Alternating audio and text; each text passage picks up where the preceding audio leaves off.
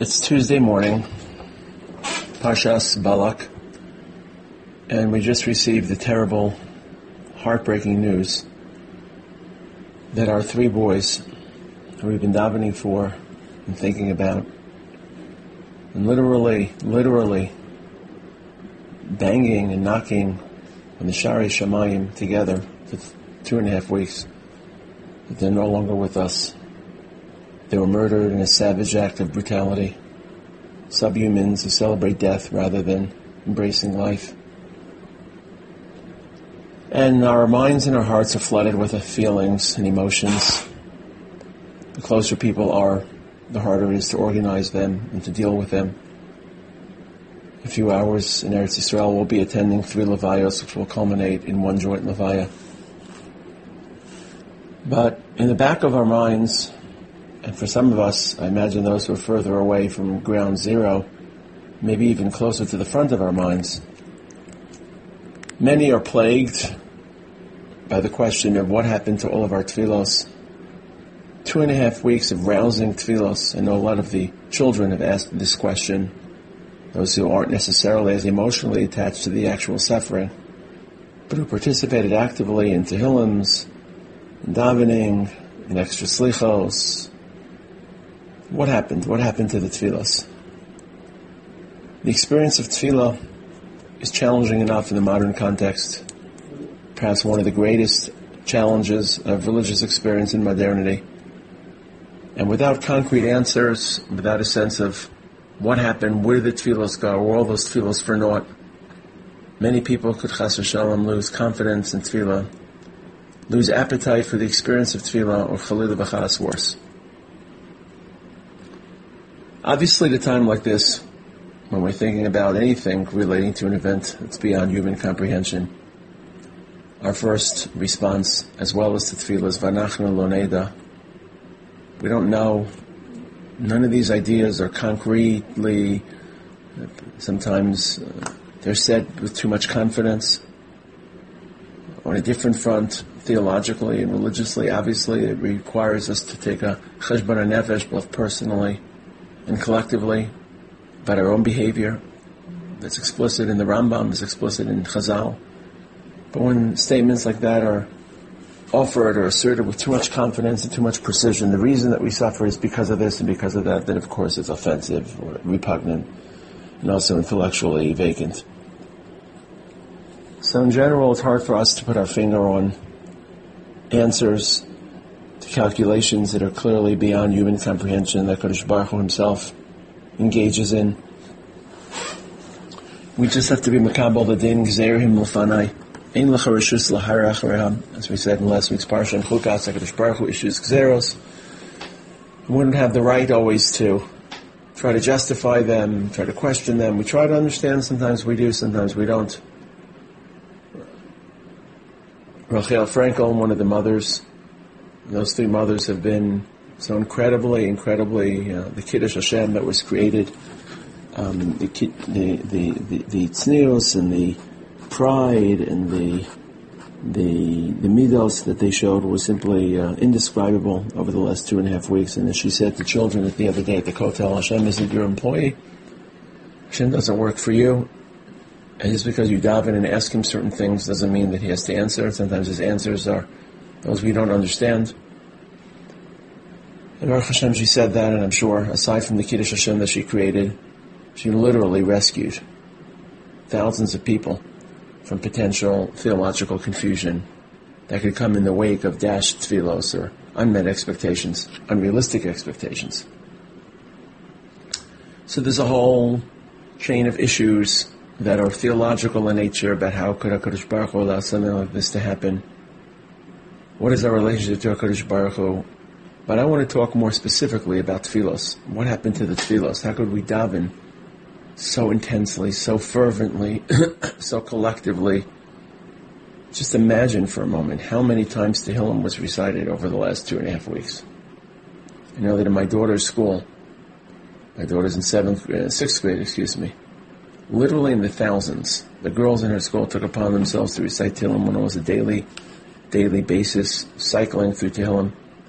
Thousands of my daughter's little school Out in Gush Etzion, Tehillim was recited 1,000 times, or thousands of times over the last 18 days. Who can imagine the calculations and the tallies worldwide? How many tefillos, how many tears were shed? Those who are listening to this year, just imagine the amount of times you cried, or the amount of times you felt like crying but held back the tears because there were people who needed you to be strong, or how many times you wish you could have cried. And multiply that by the amount of people that were involved in this process. And we know that HaKadosh Baruch Hu doesn't ignore tears, doesn't ignore tefillos b'tzibur. So what happened to our tefillos? After accepting the fact that we don't know what happened to our tefillos, and we don't know truly the cheshbonos of HaKadosh Baruch Hu. What happened to all of our tefillos? Well, first of all, tefillos have an impact. And sometimes it's hard for us to see that impact. Sometimes we direct our tefillos towards a particular impact, and when that impact isn't attained or achieved, we feel frustrated. We feel plagued or haunted by the notion that our tefillos weren't accepted.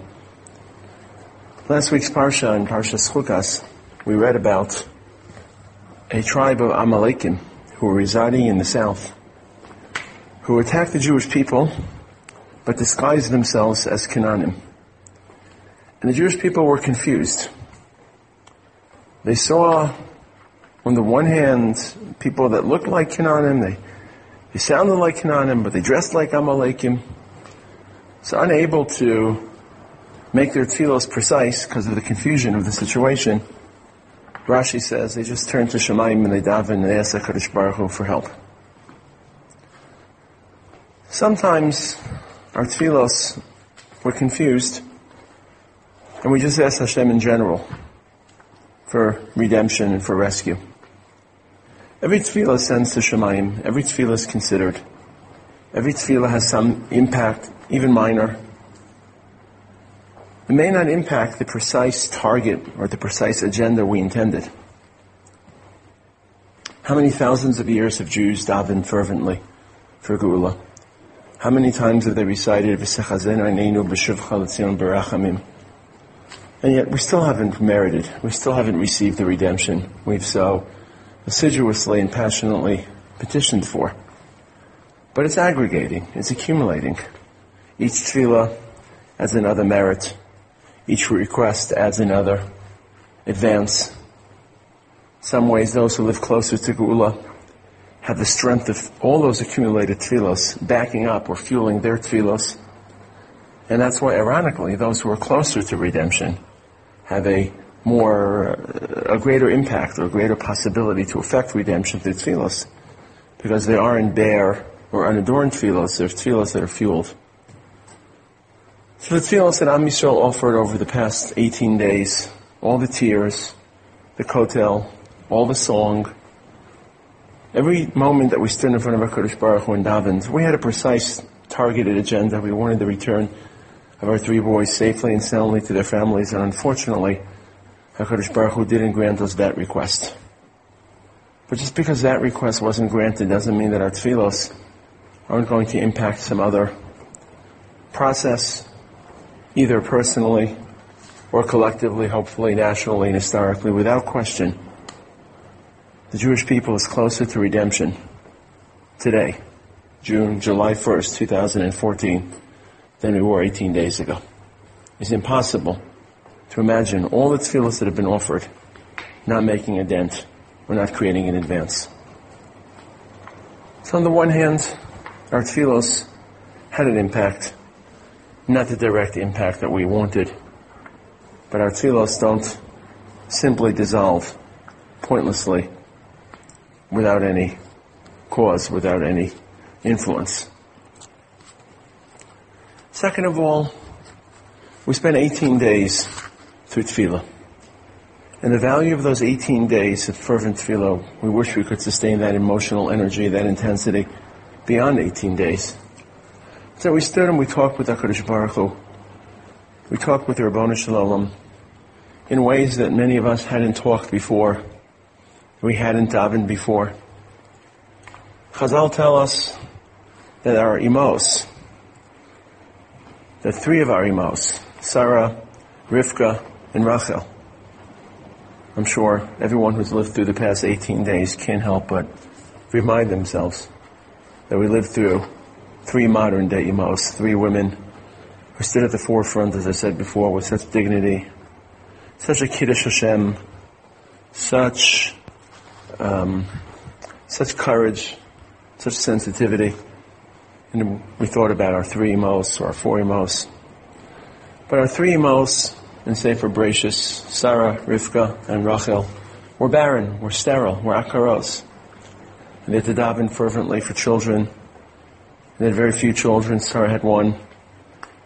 Rivka had two twins.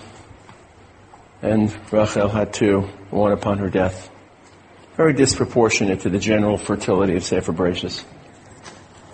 Chazal tell us HaKadosh Baruch Hu is mis'aveh l'tfilosan shel tzadikim. Hashem craves the conversation, the interaction with righteous people. And He was willing to subject three great women to suffering just to elicit more passionate, more intense, more heartfelt tefillos. Now there's no question that from a theological standpoint it's a very provocative and challenging concept. If HaKadosh Baruch Hu wants to speak to a human being, desires and covets that relationship, does it justify human suffering? Is it fair in our terms? As I mentioned before, I'm not addressing the theological questions, but the connotations for tefillah. HaKadosh Baruch Hu craves relationship with us, as much as He doesn't need us, obviously, but He loves us, just like a father loves a child. And for 18 days we had that intimate, proximate, close feel that we were talking to God.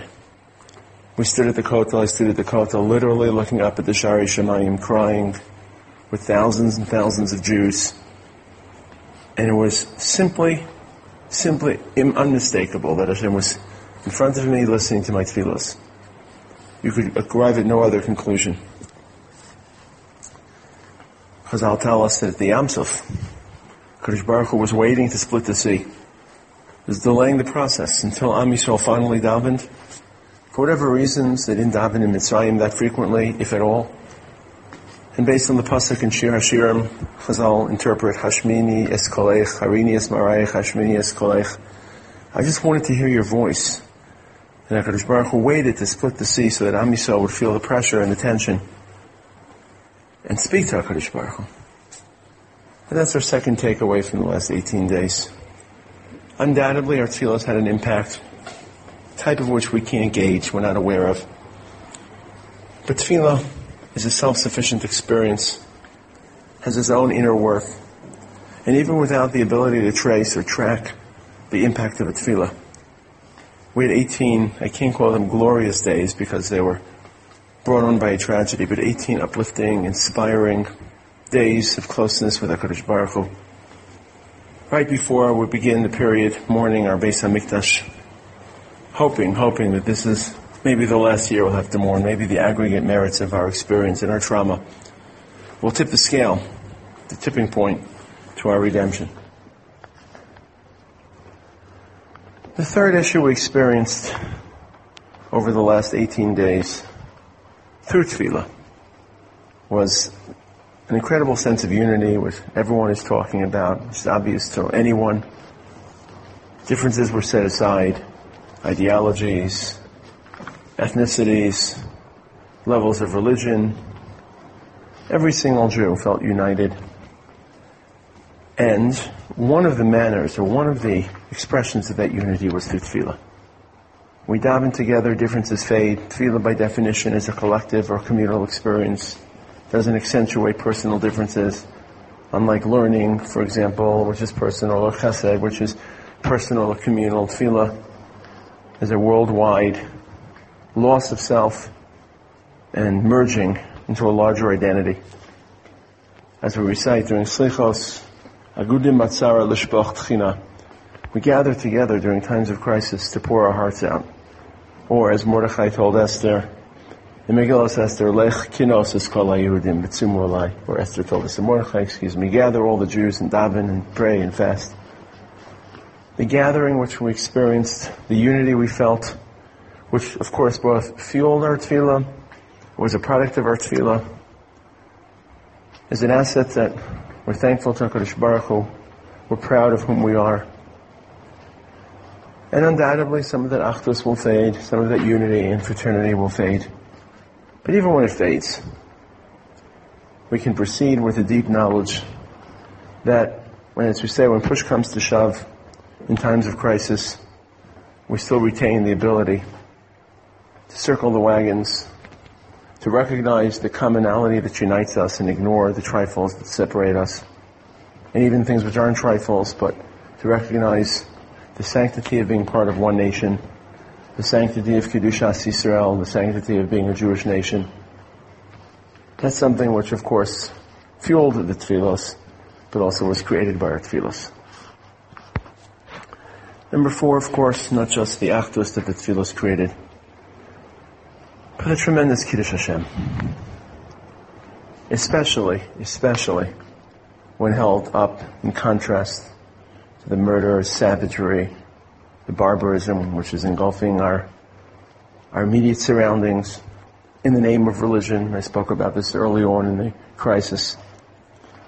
The way in which Jewish people responded, the inward religious, spiritual awakening, as I mentioned before, this spectacular, almost indescribable deportment and behavior of the 3 families, and in particular of the mothers. The discussion was dominated by the celebration of life, by care for innocence, by the desire, the amount of effort that we nationally invested, just in terms of manpower, in combing through the hills of Hebron, turning over rocks one at a time, trying to discover any traces or leads for these boys. Could you imagine if in any other country a similar hostile act of brutality was committed by a minority of the population? Not one indiscriminate lynching of an Arab. Of course, there are always fringe political factions or fringe groups that will try, but they were very, very marginal, if at all, during this crisis. Maybe they'll emerge now, but it certainly doesn't represent the mainstream. Just imagine if in the medieval period, a group of Jews had kidnapped 3 Christian babies, 3 Christian children. How many Jews would have been murdered in a pogrom? How many thousands, if not tens of thousands, were murdered in blood libels, even when it wasn't true, it was just hearsay and rumors? Imagine in Arabic lands if a Jewish minority had kidnapped 3 Arab boys. Imagine the backlash. Imagine how convulsive it would have been for the Jewish community. But our primary interest was, first and foremost, protecting their lives and preserving their lives, providing whatever relief and knowledge we could to their parents, davening to HaKadosh Baruch Hu, uniting amongst ourselves. 18 days after this event happened, the name of HaKadosh Baruch Hu in our world has been sanctified by us. And as hard as it is for us to speak in these terms, because we speak about issues we don't know, but at least we should speak with whatever clarity we do possess. This is exactly what HaKadosh Baruch Hu tells Moshe when Aaron's 2 children are killed. Bekrovai Ekadesh. My name is sanctified not just in the day-to-day experience, but when people that are close to me, tzaddikim, yeshiva boys, families, are taken to Shemayim. And Vayidom Aharon didn't lash out, Aharon didn't complain, Aharon was quiet. So we weren't quiet over the last 18 days, but we certainly composed ourselves with the dignity and poise of Aaron HaKohen. And there's no way that anyone can walk away from these 18 days without that pasuk front and foremost in their imagination. Bikrovai Ekadesh. Shem Shemayim was Niskadesh.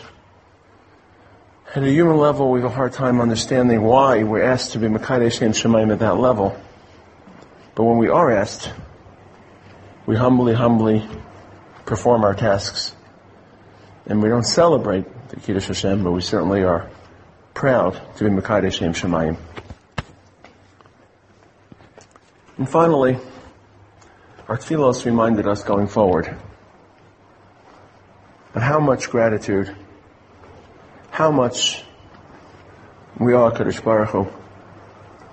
This is always true. Our minds focus on a particular crisis, on a particular trauma, on a particular tragedy. Even in the narrow political sense, and some of these figures were bounced around over the last 2.5 weeks. How many kidnapping attempts just in the last year were foiled? How many rockets just in the last year were hurled at our southern cities? Sometimes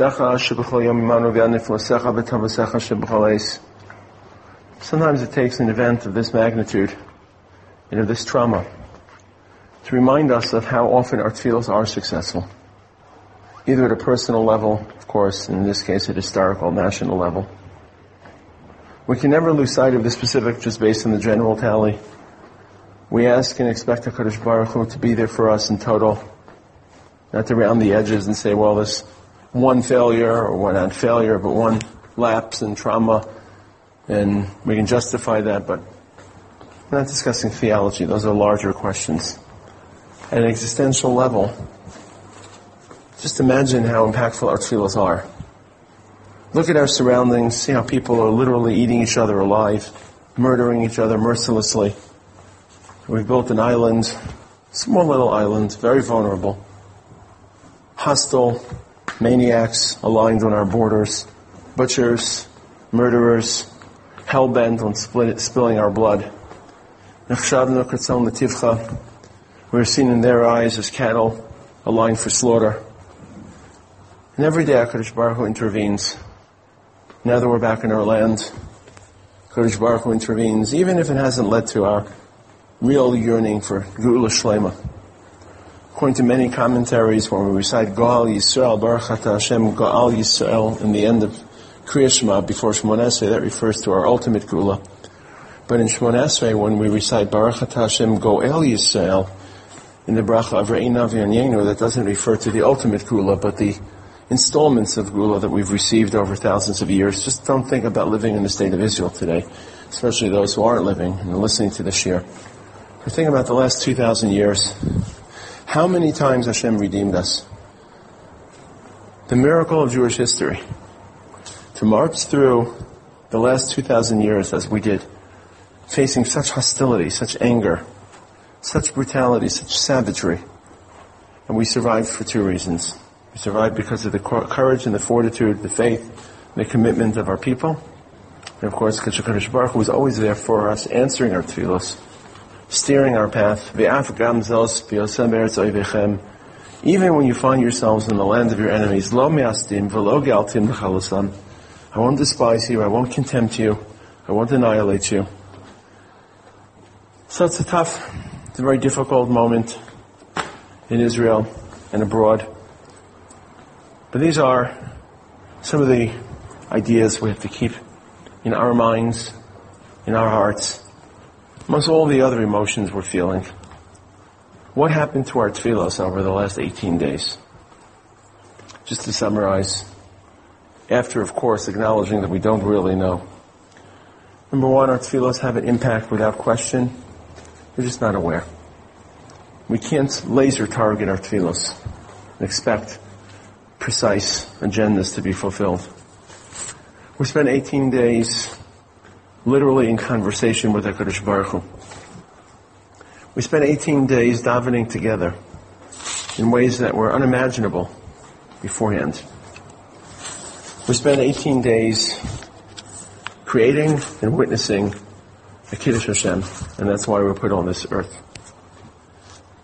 And the last 18 days reminded us of how often our tefillos are accepted. Mirz Hashem, the land of Israel should be filled with joy. No more blood should be spilled. Our land should embrace their children. Hashem shouldn't demand any other price for our return to Eretz Yisrael. And Mirz Hashem, one day, Kadosh Baruch Hu will avenge the blood of his martyrs, Hashem Yikom Damav. Shem Yikom D'Mehem in this case, and Ritz Hashem, we'll one day we'll stand with them in Yerushalayim, witnessing the Beis HaMikdash, and standing with them, embracing and welcoming the return of the Shekhinah.